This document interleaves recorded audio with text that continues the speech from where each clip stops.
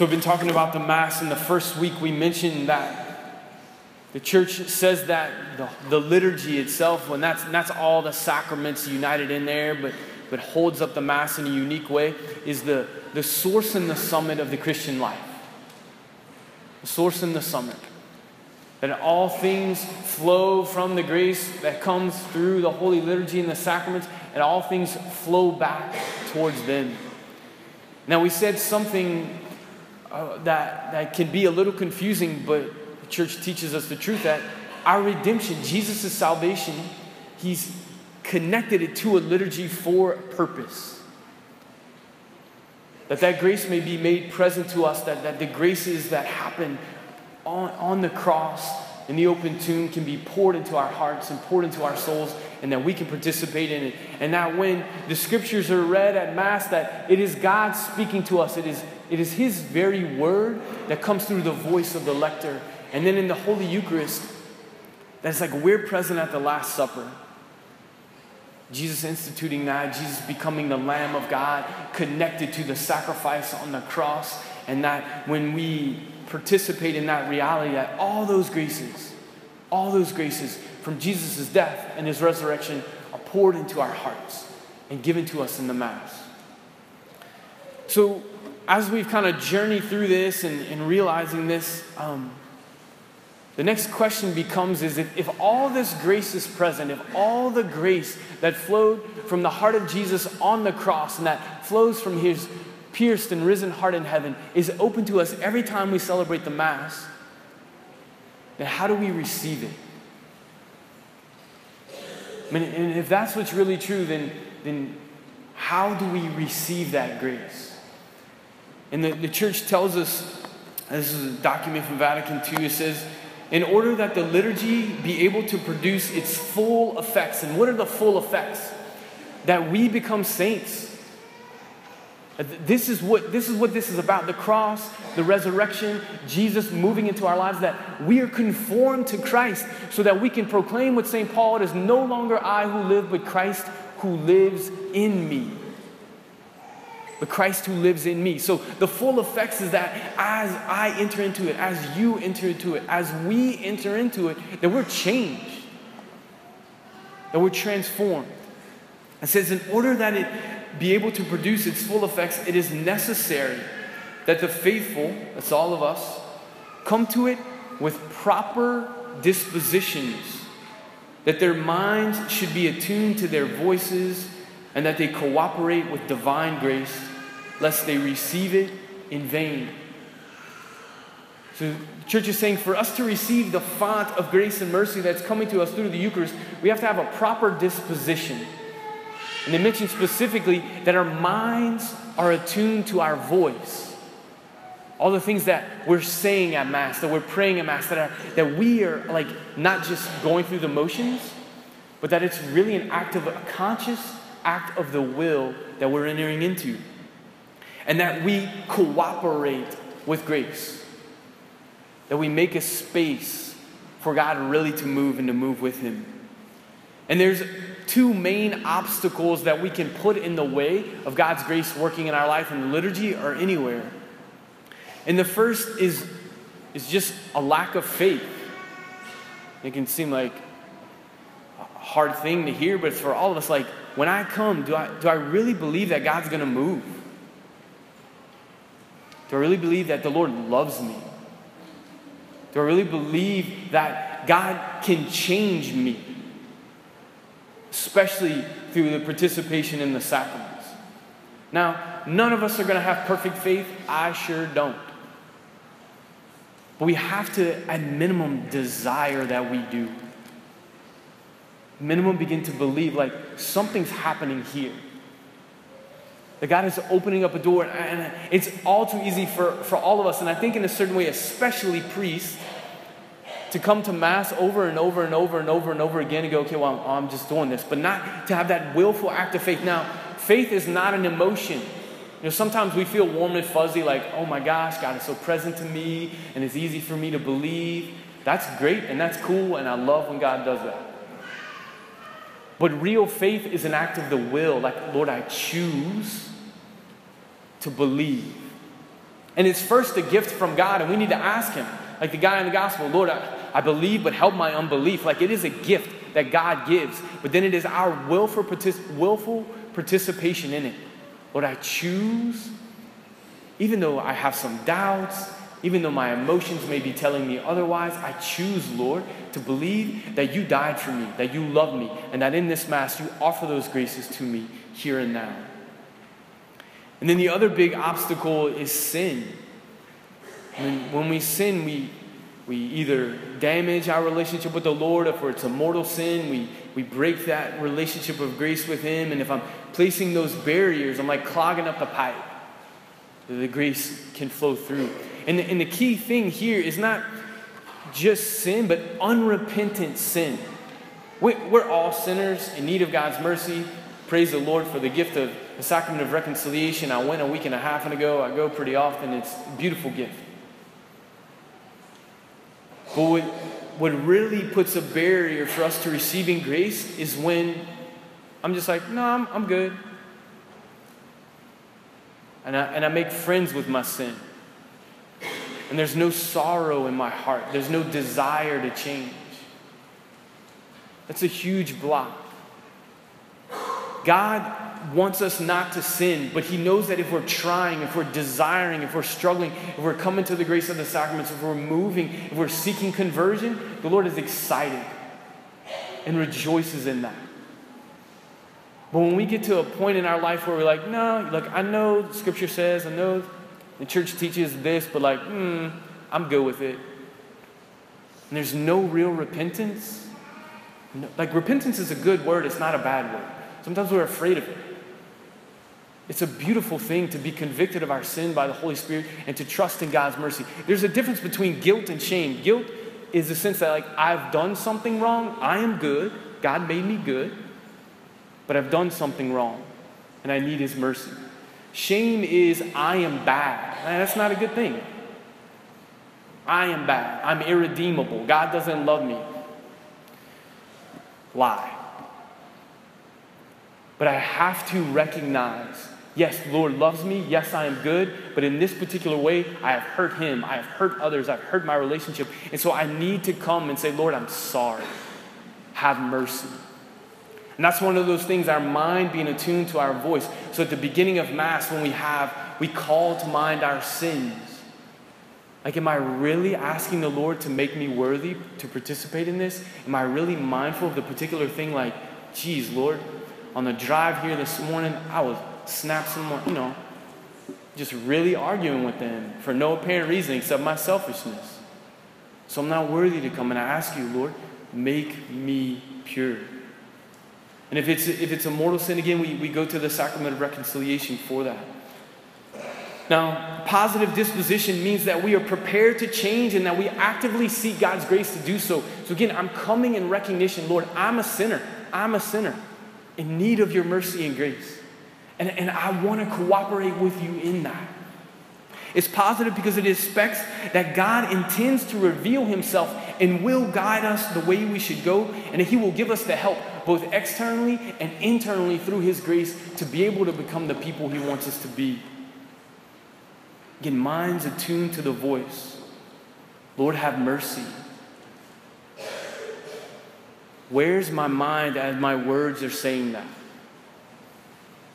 We're meant to recall that blind beggar on the side of the road who both knew of his poverty, but also knew of God's mercy.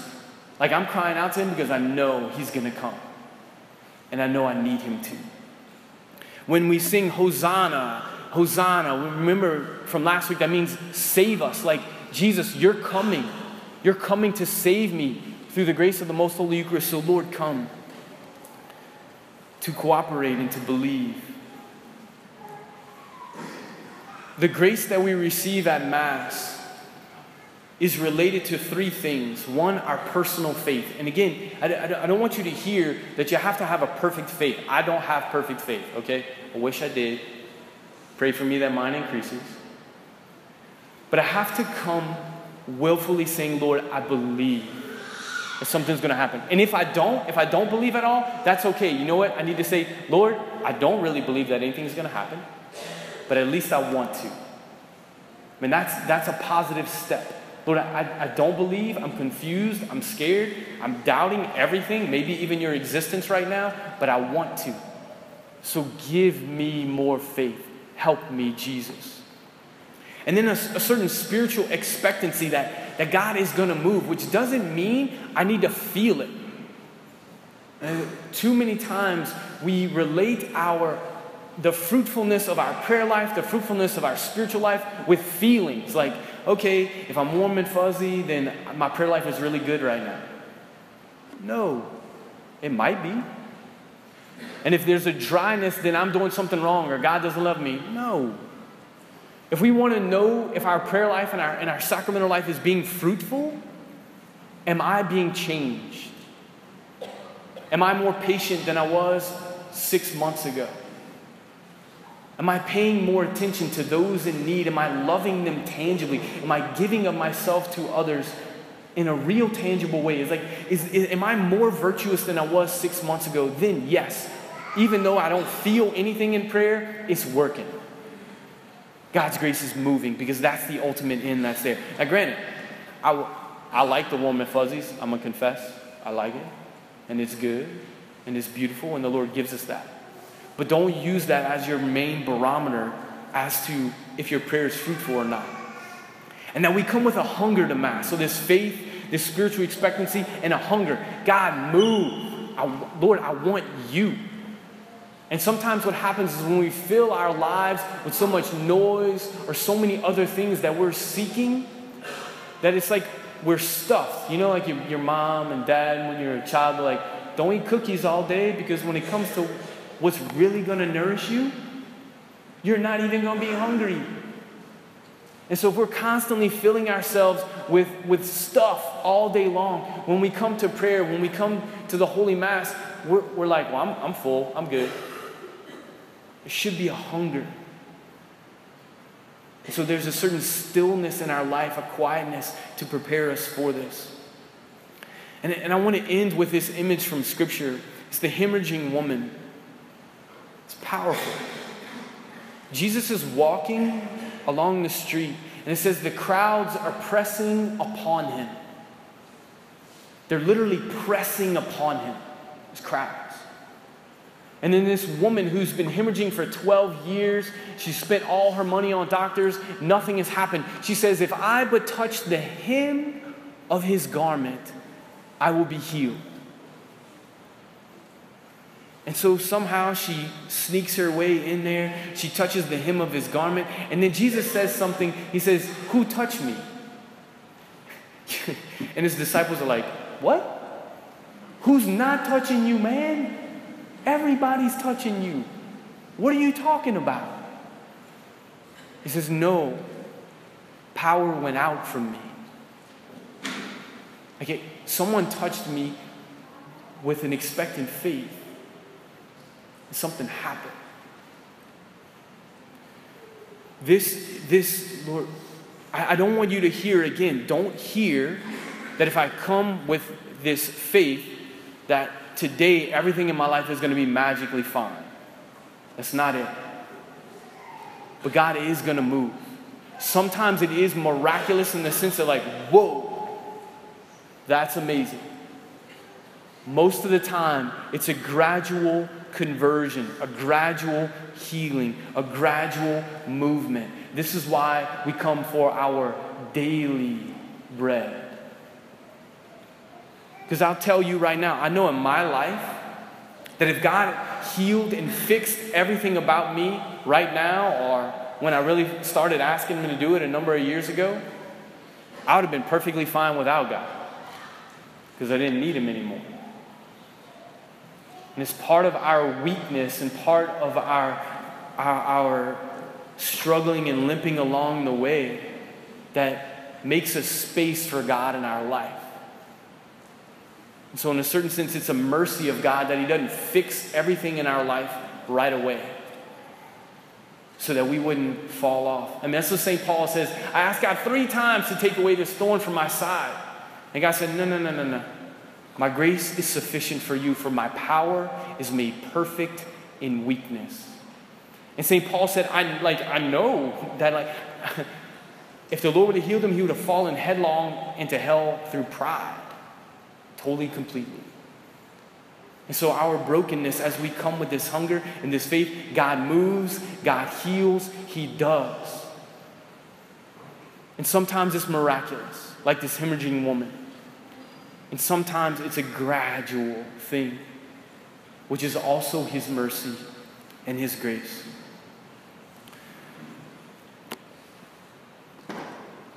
Forgive me if I seem a little bit distracted today at Mass and through. I think all of us kind of reeling from Maxwell Groover's death and all the stuff that's happening around it. Things known, things unknown. So I want to invite all of us today, that as we're celebrating Mass, to come like this hemorrhaging woman. To come with whatever level of faith that we have. Whatever questions, whatever fears, whatever anger, whatever confusion that we have. Lord, I got nowhere else to go, so I need your mercy. We pray for the repose of the soul of Max, for the consolation of his family,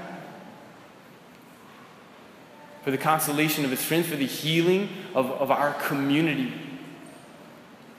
And this is the font. We should do other things. We should speak to each other. We should love. We should go to counselors when we need issues and those things. But ultimately, the source and the summit is here. It's here. And so let us, in this Mass, here or whatever else we're dealing with, let's reach out. Lord, I'm touching your hand. And I'm doing the same thing right now. I got questions, frustration, so many things in my mind and heart, too. When I'm here, Lord, I'm just reaching out to you. And I'm asking you to move. Lord, I need you to move. But we all need you to move. And as that happens and as we open ourselves to that, then the Lord will change us. And what's key is that as we go from here, this is the source and the summit. But what's supposed to happen is that this is fulfilled and that we are changed, and then we go out and become the light of the world. What happens to us at Mass cannot stay in this building. It needs to go outside, and we need to love each other. We need to see each other as brothers and sisters in Christ. We need to pay attention to those most in need and sacrificially offer ourselves for that. Otherwise, what happens here has no real effect. And so we come recognizing the blocks in our life, the lack of faith, the lack of sin. We ask God's mercy. We come with a personal faith, with a spiritual expectancy and a hunger. Lord Jesus, move. And the source and the summit in the Eucharist, your body, your blood. Lord Jesus, move. And we trust in you. So Jesus, thank you for the Eucharist, for the Mass. Heal us, transform us, change us. And let us become your light and your salt in this world. Amen.